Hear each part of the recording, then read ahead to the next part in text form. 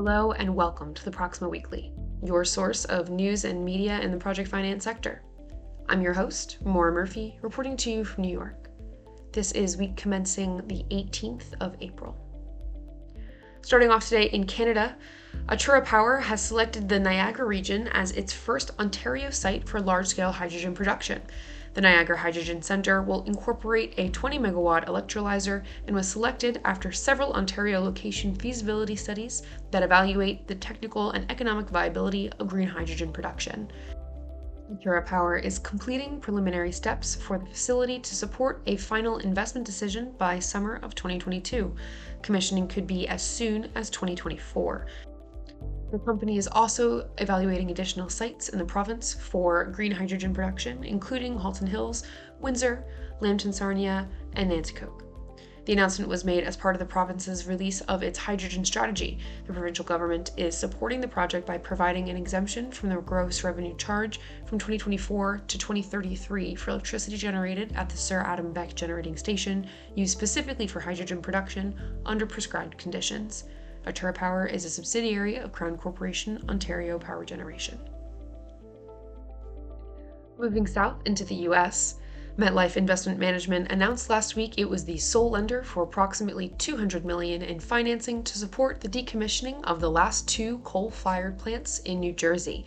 The financing will allow Starwood Energy Group, the majority owner of the two plants, and Atlantic City Electric, a regulated electric transmission and distribution utility serving approximately 600,000 customers in New Jersey, to move forward with proposals to retire ongoing power sales agreements between ACE and the coal-fired plants. Both plants are expected to cease generating coal at the end of May of 2022, nearly 30 months ahead of schedule. MIM's private capital team led the structuring and financing on behalf of a number of institutional clients and MetLife's general account. The financing will be used to pay for the decommissioning costs, including payments to suppliers and operators and repayment of existing outstanding debt.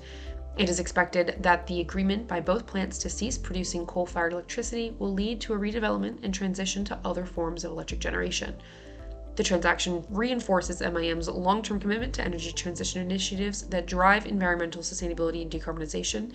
The decommissioning is expected to result in a reduction of 3.9 million tons of CO2 in the atmosphere, the equivalent of eliminating over 750,000 passenger cars a year, and an estimated 30 million cost savings to ACE customers. The transaction also supports New Jersey's Energy Master Plan, which aims to reduce 80% of CO2 emission levels and reach 100% clean energy generation by 2050. Moving from New Jersey to Ohio, Summit County in Ohio is planning to spend $75 million to build a 125-mile fiber network to expand internet access across all 31 county communities. The Summit County Public Safety Fiber and Communications Network project is being funded with a combination of county money and part of the $105 million received through the American Rescue Plan Act. The budget includes $35 million in ARPA money for the construction of the fiber optic ring that will be owned by the county and operated by the city of Fair Lawn to service the network, and $20 million in ARPA money to support broadband delivery in underserved areas. The county is also in discussions with two private internet service providers about a potential public-private partnership that could be valued at $400 million. And our last story in the U.S. today is a market move in Florida. Jared Perdue has been appointed as the Secretary of the Florida Department of Transportation.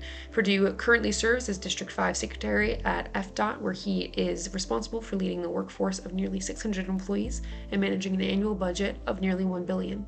As District 5 Secretary, he led the completion of the I-4 Ultimate project and oversaw the Wekiva Parkway project. Continuing to move south into Mexico, Mexico's Supreme Court has endorsed a controversial electricity reform that was approved by Congress in 2021 and is aimed at strengthening the state-owned Federal Electricity Commission. The legislation removes priority uploading of power to the national grid by private companies and gives the Electricity Commission dispatch priority. The court found that the reform does not violate free competition, the North American trade deal with the US and Canada, nor environmental rights. The change would ensure that the CFE has at least 54% of electricity market, which the government believes is needed to prevent soaring power prices. The US ambassador to Mexico said in a statement that Washington was concerned that the electricity law is, quote, likely to open the door to endless litigation, creating uncertainty and impending investment. And lastly for today is a story in Chile. Further information has come to light about the $86.6 million project financing of O Energy's portfolio of solar PV projects in Chile. The portfolio consists of 24 projects, all of which form a part of Chile's Small Means of Distributed Generation, or PMGD, revenue support scheme. The financing signed on the 11th of March and is provided by the Corporación Interamericana para el Financiamiento de Infraestructura, or CIFI, with CIFI acting as the mandated lead arranger and administrative agent on the transaction. Sources with knowledge of the deal indicate that while the financing is a bilateral deal, there may well be a syndication. The financing comprises a senior term loan and a subordinated term loan. Clifford Chance is legal advisor to CIFI, while Greenberg Traurig is providing sponsor counsel. And that's all for today. If you'd like to hear any more about any of these stories, then please do visit us at proximoinfo.com. Until next week.